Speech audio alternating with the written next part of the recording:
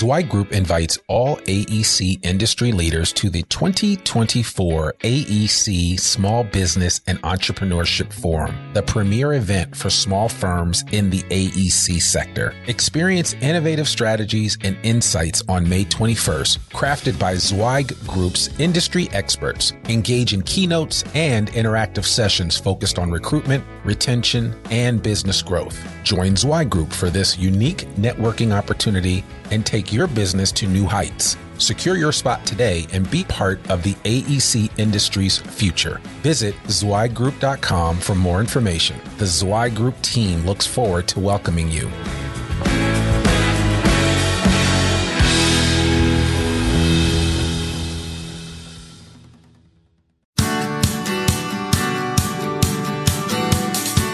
Welcome to the Zweig Letter Podcast, putting architectural, engineering, planning, and environmental consulting experts straight talk in your ear.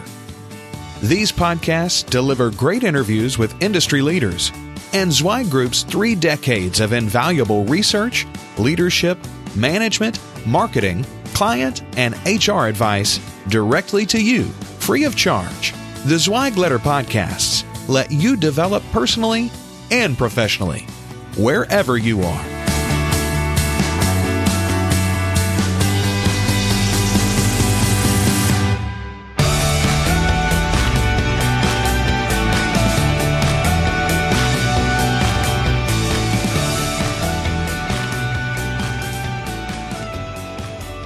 Hey folks, and welcome to another episode of the Zweig Letter Podcast. I'm your host, Randy Wilburn, and I'm here today with none other than Murrye Bernard.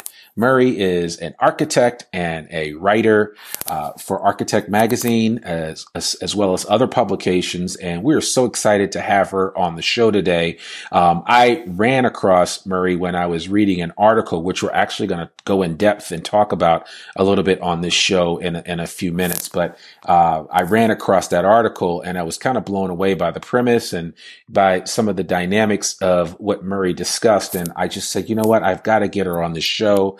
I have to find some time to interview her and kind of talk with her about, what she's seeing in the industry as a whole. And so, Murrye, it's so great to have you on today. I just want to just share a little bit with the audience about your background.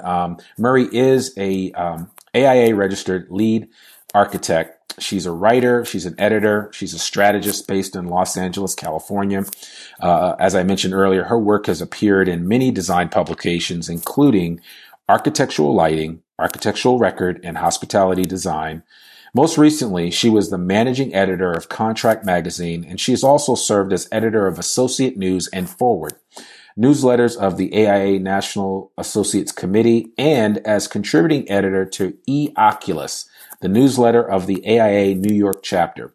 Murrye earned a Bachelor's of Architecture from the University of Arkansas, go Razorbacks, and has practiced with Polk Stanley Rowland Curzon Porter Architects, which we now know as Polk Stanley Wilcox in Little Rock, Arkansas, and Tech Architects in New York. And now she is based in LA as a full-time writer and as a part-time practicing architect for family and friends. So don't call her if you need work done because she probably can't help you. Is that right?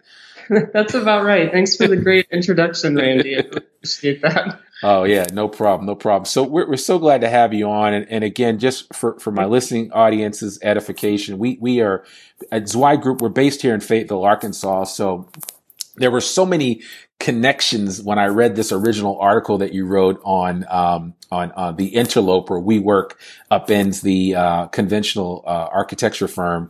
I saw that you were a graduate of the University of Arkansas, and that you had worked in the state of Arkansas, and now you were doing some amazing things in California. And I said, you know what? I've got to figure out a way to have her on the podcast to share with our listening audience some of what she's experiencing currently in the industry and some of the interesting and insightful topics that she is currently talking about. So again, we're just glad to have you on the show today.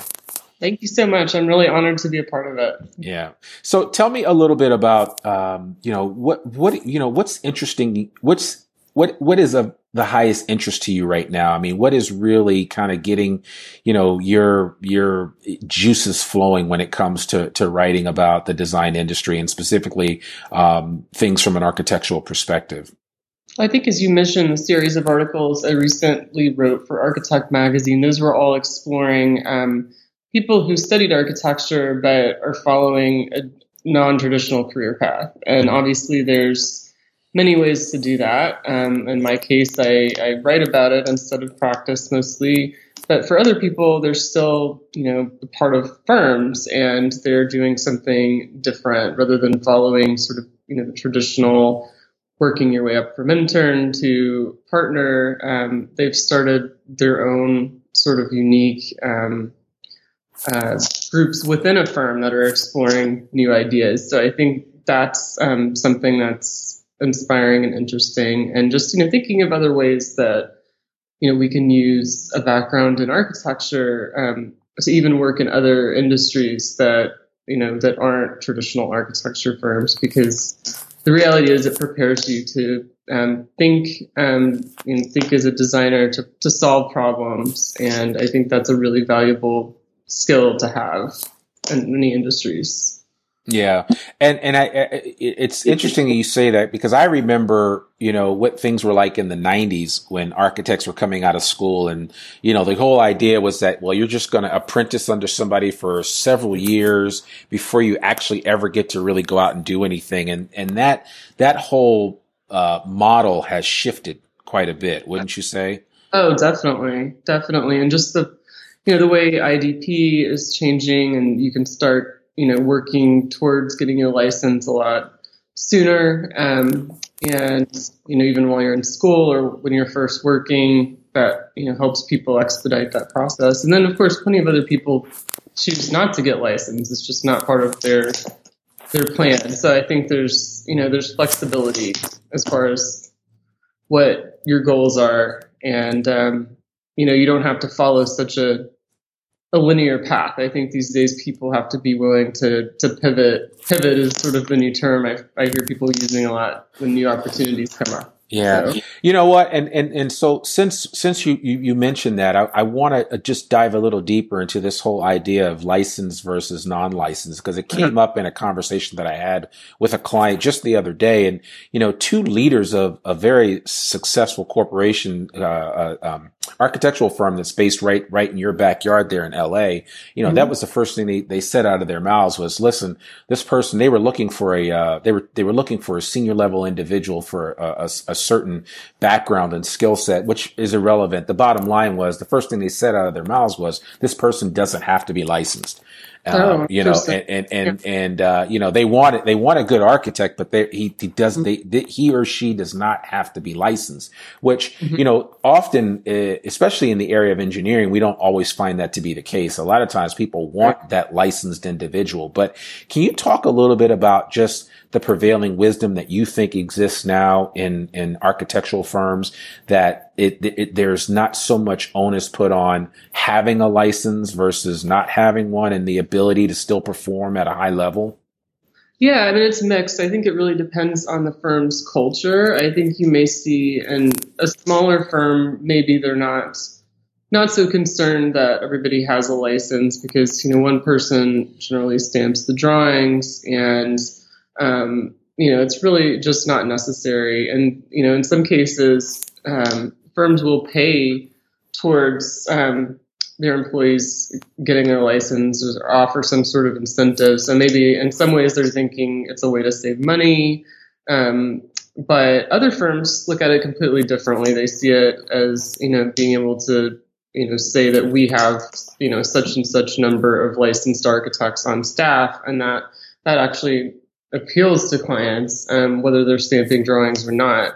And certain firms, I know, tend to be larger firms, mid to larger size firms, will not promote people to associate level if they are not licensed. So it really just varies vastly on the firm's culture and the type of work that they do, I think.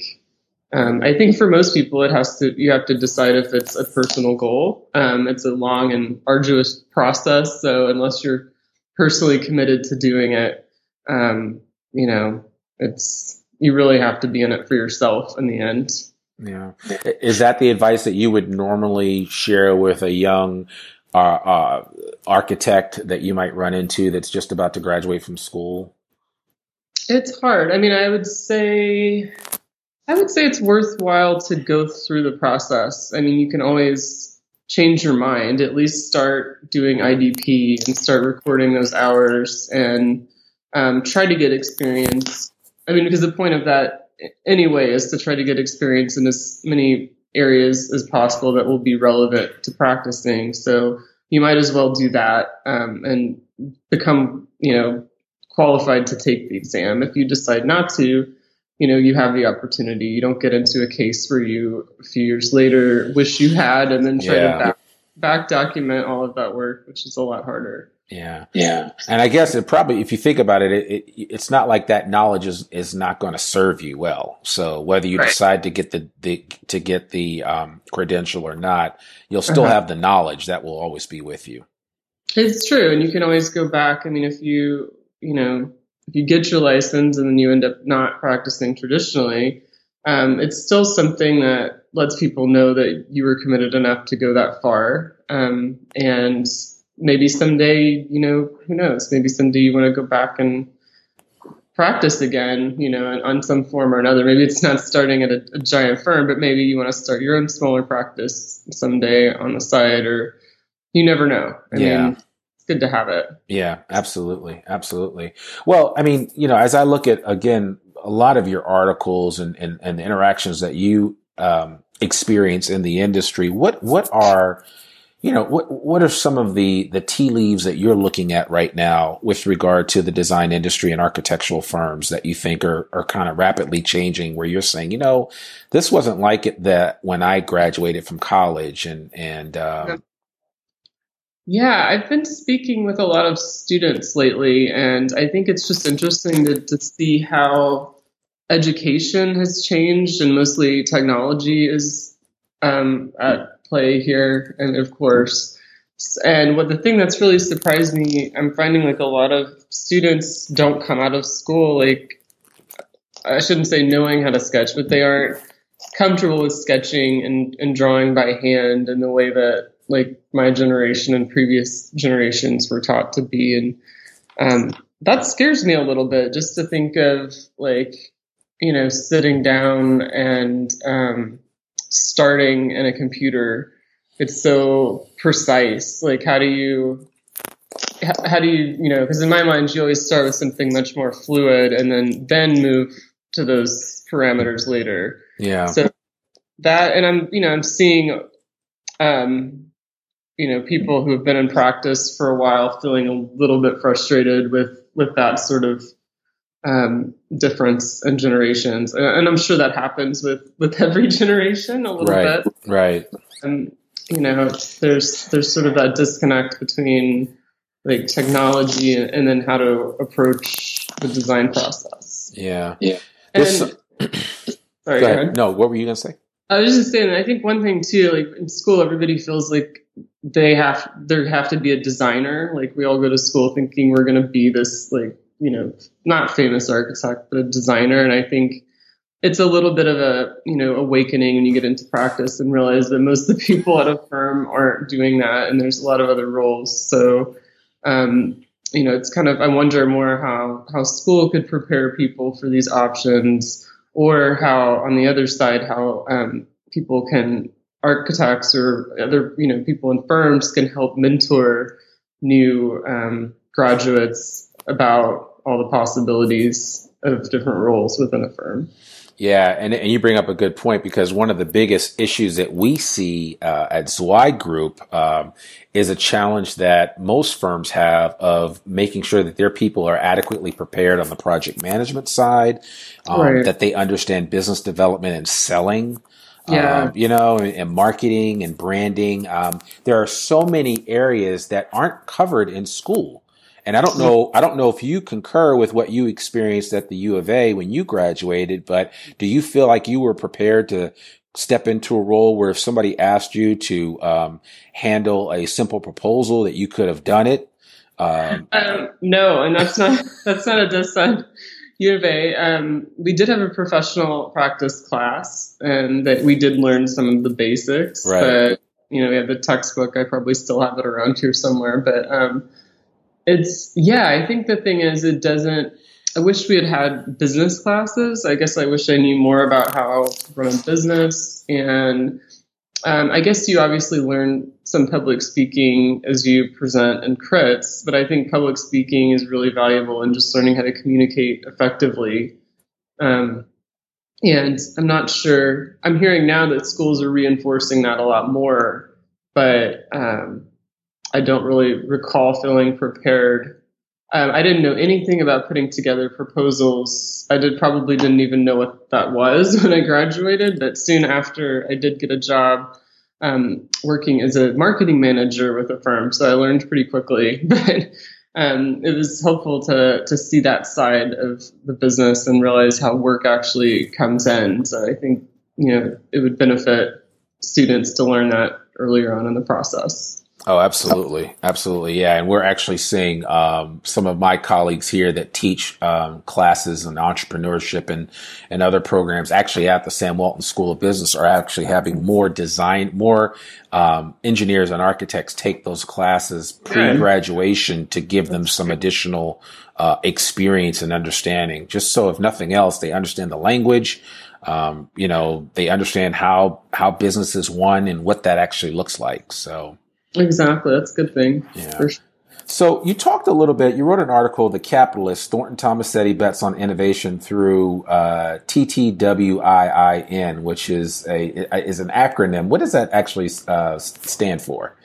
Oh man, you got me on that one. I just because I was looking at it here and I'm like, oh man, that's a mouthful. But I think it has something to do with it's the acronym for Thornton Tomasetti, and then it's Weidlinger Associates, right? Yes. And then somehow they put those letters together. So they've created some type of innovation accelerator.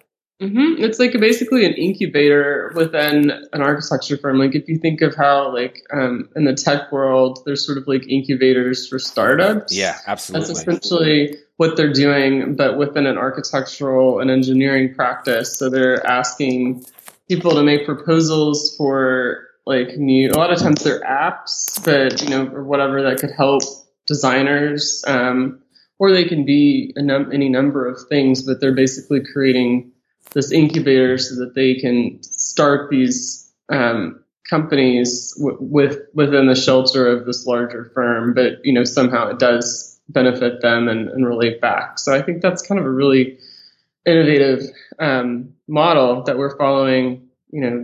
Looking to the tech industry for how to operate an architecture firm, which is pretty cool.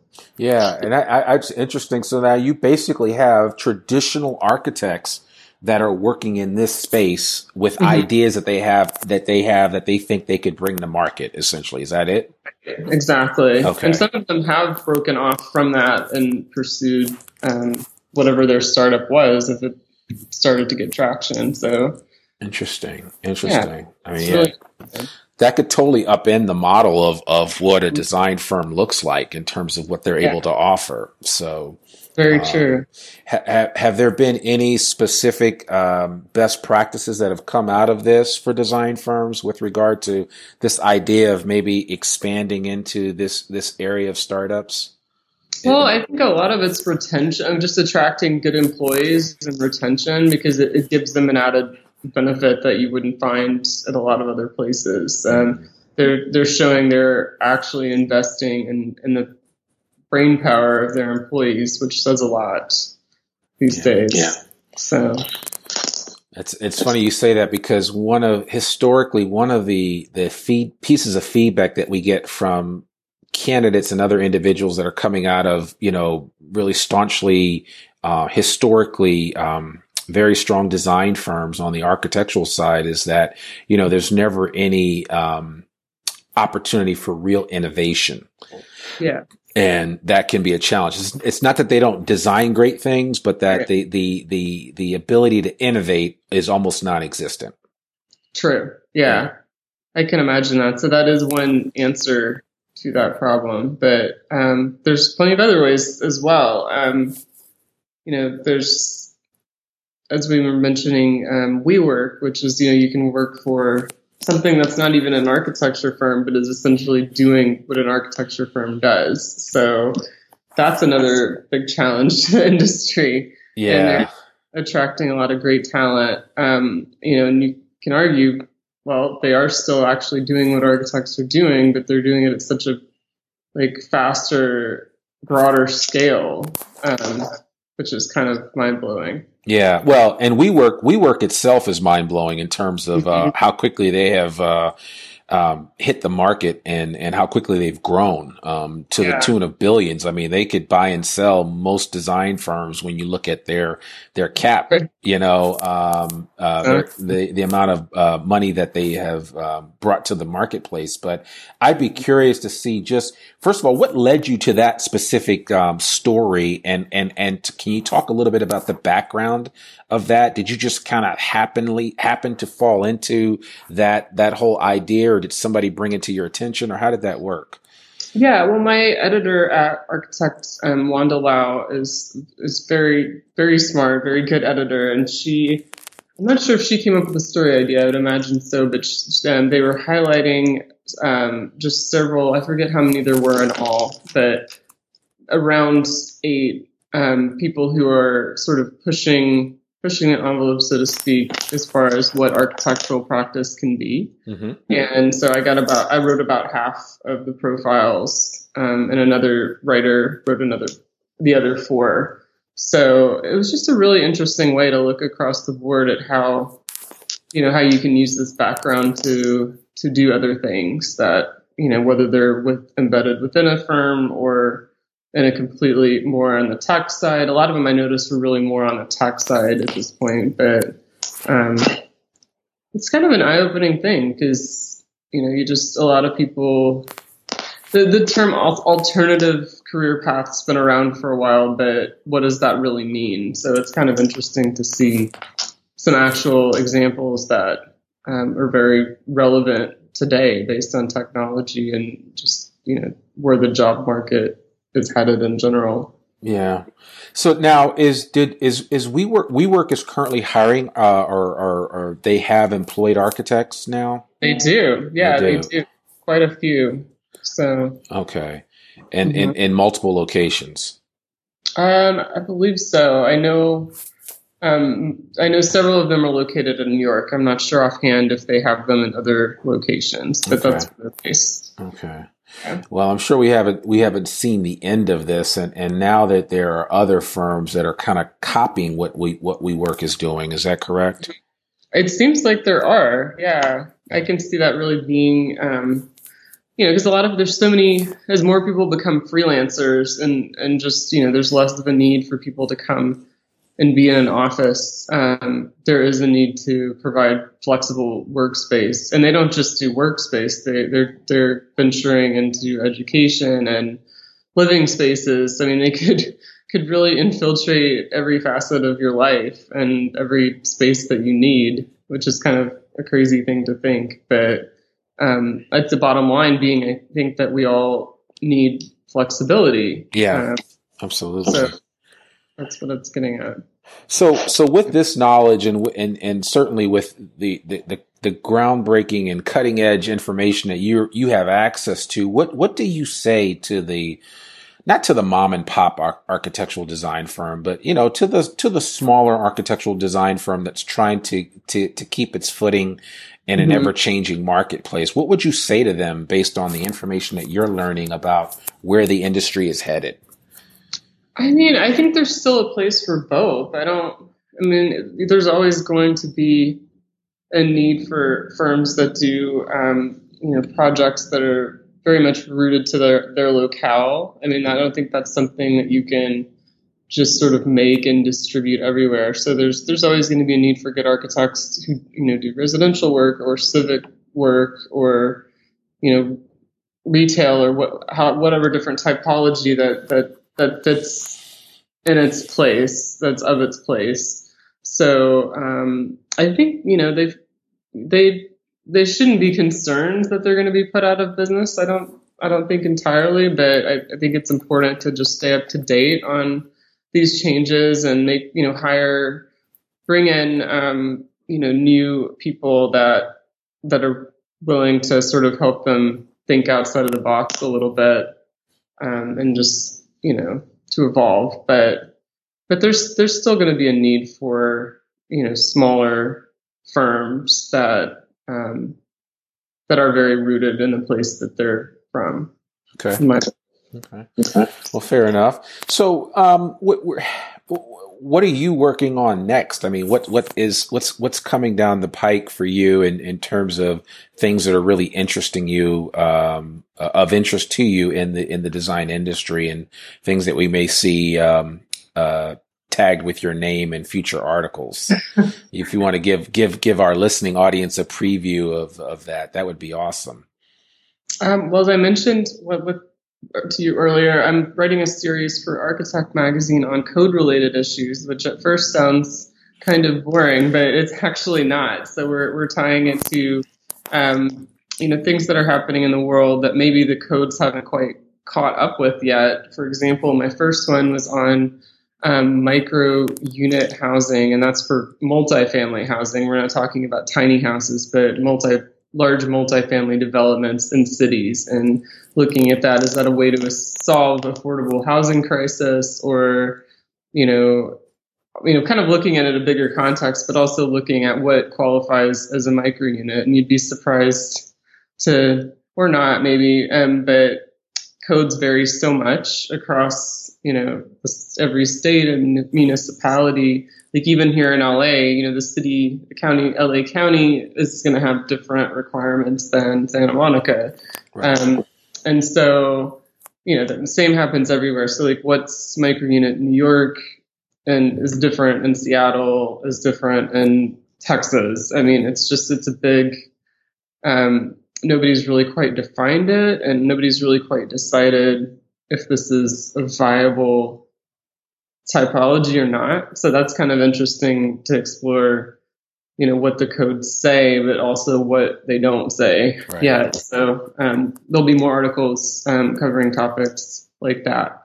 And personally for me, I've been working a lot with designers on more like branding related projects. And that can be anything just from helping them to refresh the copy on their website, to writing project descriptions, or, just sort of going, looking really cohesively at how they're presenting themselves to potential clients and just other architects and the public and whatever audience that may be through social media or other means. So, that's really something none of us can escape these days. I feel like you have to have a pretty polished online presence, and, we don't always have time. I mean, even my own website right now needs so much help. So it's kind of funny I'm advising people to do this, but it's like the reality is you don't have time usually. So yeah. That's where I come in. I have the background in architecture. I speak the language, and I'm helping people to get that out there without, them having to spend hours writing it themselves. And let's face it, writing is hard. I mean, I do it for a living, and I still say it's really a challenge. So yeah, it is not easy. That's for sure. So, well, yeah, I may have to see if I can twist your arm to consider writing an article or two for the Zweig letter. We'll have to figure something out. So I don't know if we can afford you, but we'll make it work. Yeah, we'll definitely make it work. But you brought up something, and I just wanted to kind of go back to it when you talked about micro unit housing, because I'd love to get your thoughts on this from an architectural standpoint. But what do you think about the tiny home movement? Because I'm really interested in that, and I think sometimes less is more, and I'm just curious to see what your thoughts are about that. I mean, in some way, it's definitely become this trendy thing, and there's an HGTV show about it or something. It's kind of but I mean, I think the idea to make a smaller impact on the earth is coming from a really good place. Maybe there's a way to do it without going to an extreme, but if it helps people who, especially people who need affordable housing, I mean, not just to be trendy and look at both this cute house, but like, is there a way to actually use that to solve, problems of homelessness or just people who can't afford rent, because that's a real problem in a lot of cities and other places. So I think, there are some potential applications for that could be good. Okay. Yeah. So yeah, you're right. Every time I look up, there is a new show on HGTV and some variation of a tiny home. So it's kind of funny.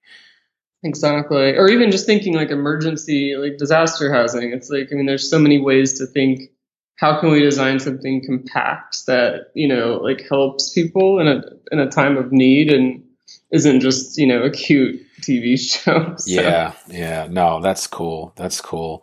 Well, man, you shared so much today. I want to save something for later because I'm sure people want to hear some more from you, but I really appreciate you, taking the time, to speak with us today. I mean, you're a writer, you're an architect, you're a Razorback. What else are you? Or is there anything else that we missed?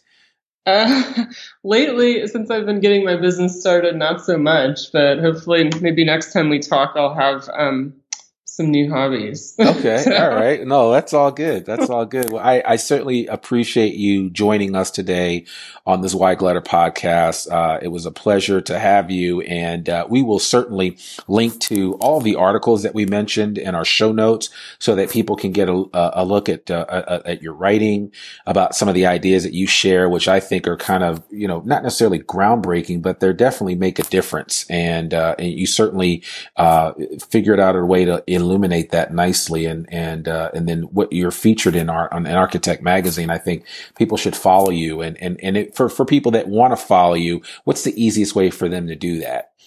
You can visit my website that needs help, which is murrye.com, murrye.com, or you can email me at murrye@gmail.com. And you can also follow me on Instagram is the one I post most, and that's I think it's at Murrye.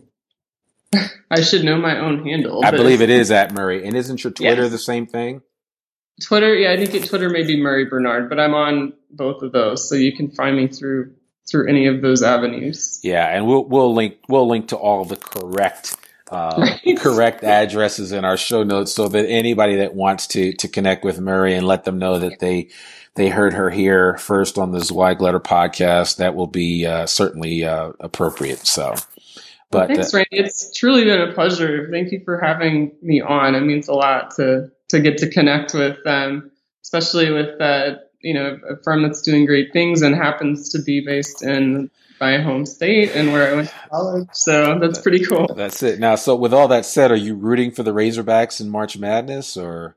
I haven't been watching, but now you're making me feel like I need to check in. Okay, well, they are a 7 seed, and while we don't like to date our podcast, this podcast is being recorded prior to their first round game against some team I can't keep track of, but I think they're playing.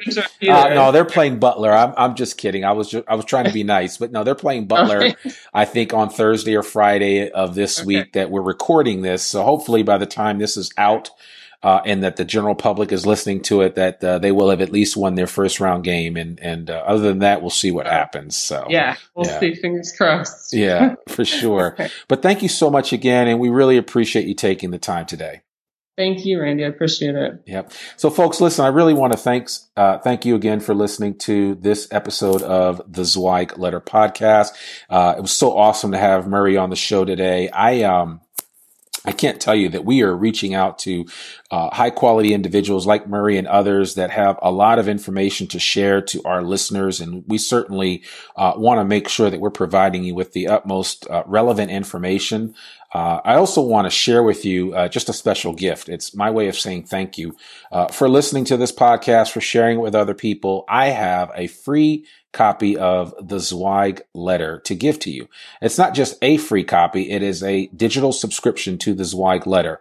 You'll be able to just go to zweiggroup.com and you can download. At that point, you can just put your email address in and you will get on a weekly basis every Monday morning a fresh copy of the Zweig letter, which is 12 pages of uninterrupted content on the design industry.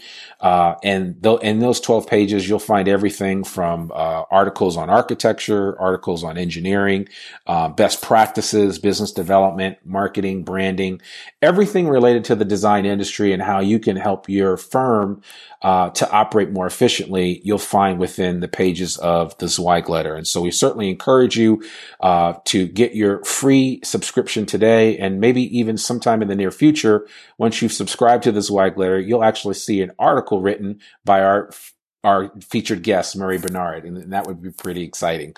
So without further ado, I want to thank you again for listening to this episode of the Zweig Letter Podcast.